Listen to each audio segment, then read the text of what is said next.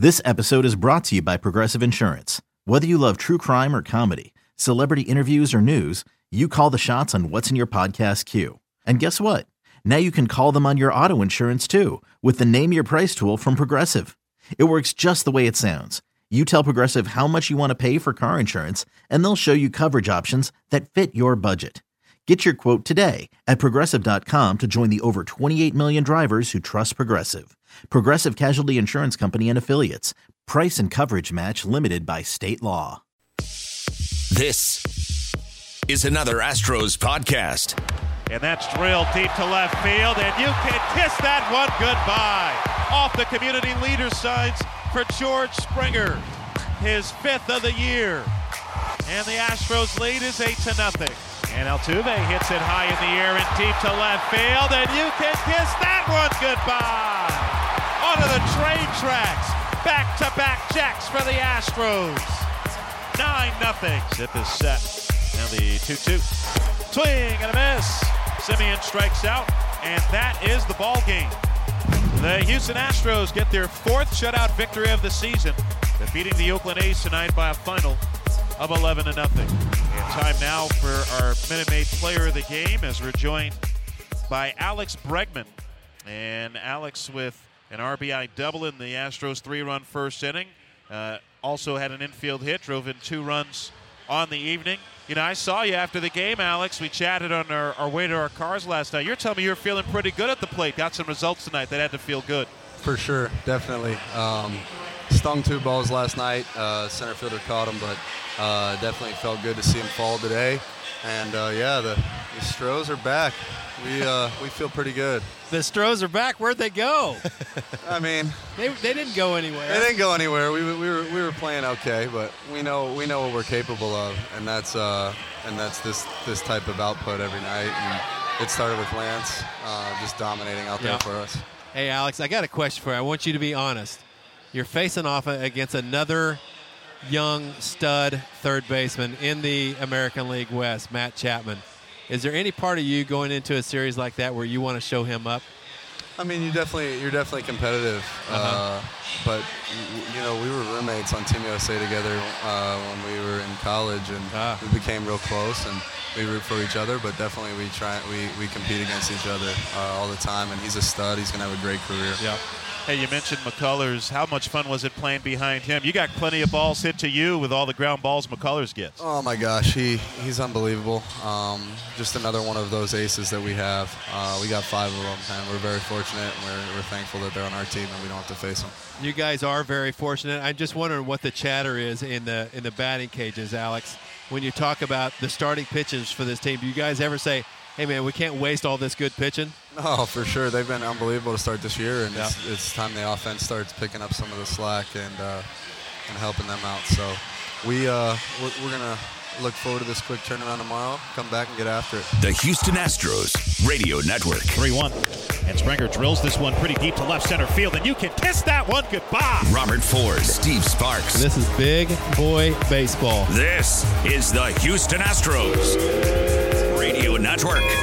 And welcome back. Robert Ford and Steve Sparks, joined by Astros General Manager Jeff Luhnow before the Astros play the rubber game of this 3-game series with Oakland here at Minute Maid Park. And Jeff, another strong starting performance yesterday from Lance McCullers. That's 3 really good ones after the bad one in Minnesota. And saw a good mixture of pitches. Saw him throw his changeup 20 times. Most he's thrown it in a game this year, and that's always a good sign for him. It is, and we've always seen Lance as a starter. I know that a lot of people have talked about why not move him to the bullpen. He could close. He's got great stuff, but he has the full arsenal, and if he does what he did last night, and he's been doing for really this year except for one outing, this guy is a top-of-the-rotation arm, and he's so valuable to us. He's going to be around for a while, and he's really going to stabilize our rotation. If we get a full year out of Lance McCullers, I expect he's going to have 18 to 20 wins and get some consideration for Cy Young. So many of these starting pitchers are going deep into the ball game, and we keep talking about how fresh the bullpen is for the Astros and what we're thinking about down the road as opposed to last year, how much better the team can be in the second half and beyond, hopefully.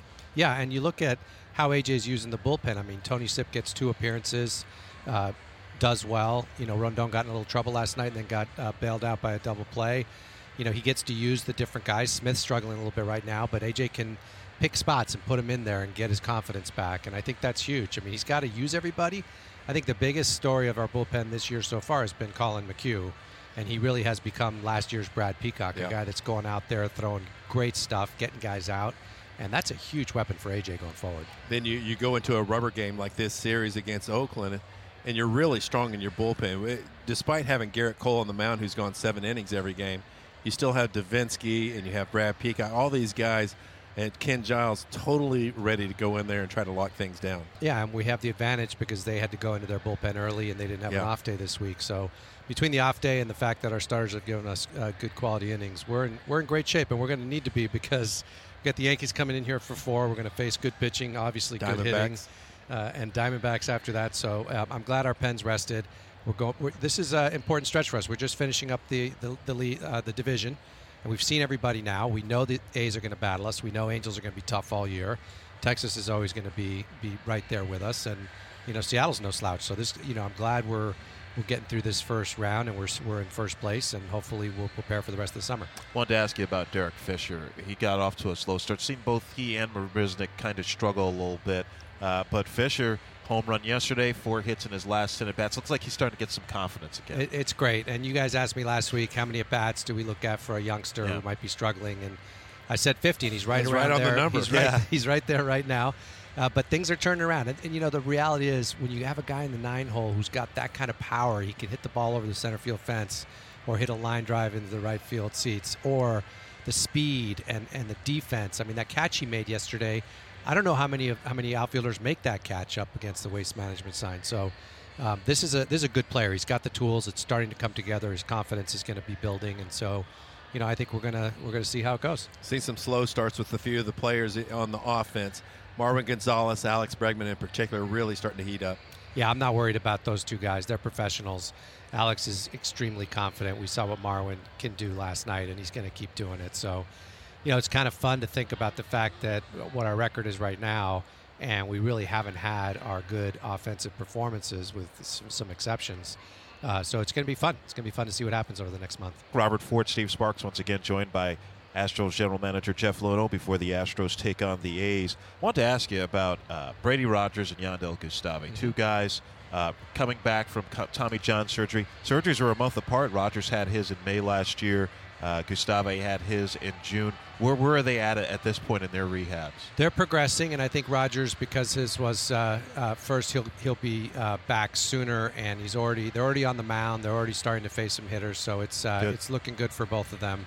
We've learned our lesson in the past. If we push guys too fast that year after they've had surgery, they tend to maybe not have as much success. So we're gonna be conservative with it, and our rotations are in good shape in the minors. Fresno's in first place, Corpus is in first place, so there's no rush to get them there at this point. But both guys we expect to be back and pitching in games sometime, hopefully before the first half is over. It seemed like everybody with the coaching staff was really excited about the progression they saw with David Paulino. Mm-hmm. What's he doing now? Right, we noticed he started the year on the DL. Where's he at? Yeah, he's in good shape. He went to Dominican for some family stuff. He was back in Florida. He was pitching there, and he is going to be his next appearance is going to be in Fresno, and it may even be today or tomorrow. We're going to put him in a piggyback there, and he's going to slide right into the rotation. Good. His stuff this spring was so good, and he was so effective. I just can't wait to get this guy healthy, going, and really ready to come up here when we need him, because he's got a major league arm, no question. You look at that rotation in Fresno, and Rogelio Armenteros getting a lot of attention. Francis Martez, he's been in the big leagues, was in big league camp. One guy who's kind of flown under the radar but pitched really well, left-hander Ken Emanuel. And it's hard to imagine a third-round pick, which Emanuel was in 2013, kind of being under the radar. But 7th in the Pacific Coast League with a 1.66 ERA, 20 strikeouts and just 3 walks so far this year. He's done a great job. So I think what we're going to do is, with Paulino going back, we're going to give Kent a chance likely in the bullpen, because his quickest path to the big leagues is to come up here as a left-handed reliever, maybe in the second half. We know he can start. He's been doing that for years. He's putting up good numbers right now in the Pacific Coast League, but we want to give him an opportunity to be used on consecutive days, every other day, that sort of thing, and potentially be a weapon for us. We'll see how that goes. So we may change our minds down the road and put him back in the rotation, but for now, I think that's he deserves that opportunity, and it's the quickest way for him to get here. Hey, Jeff, when you talk about spin rate, we talk about advanced spin rate, the four-seamer you like more and more spin, and even the curveball and things of that nature. Is there a way for a pitcher to cut down his spin rate to get more movement on their two-seam fastball?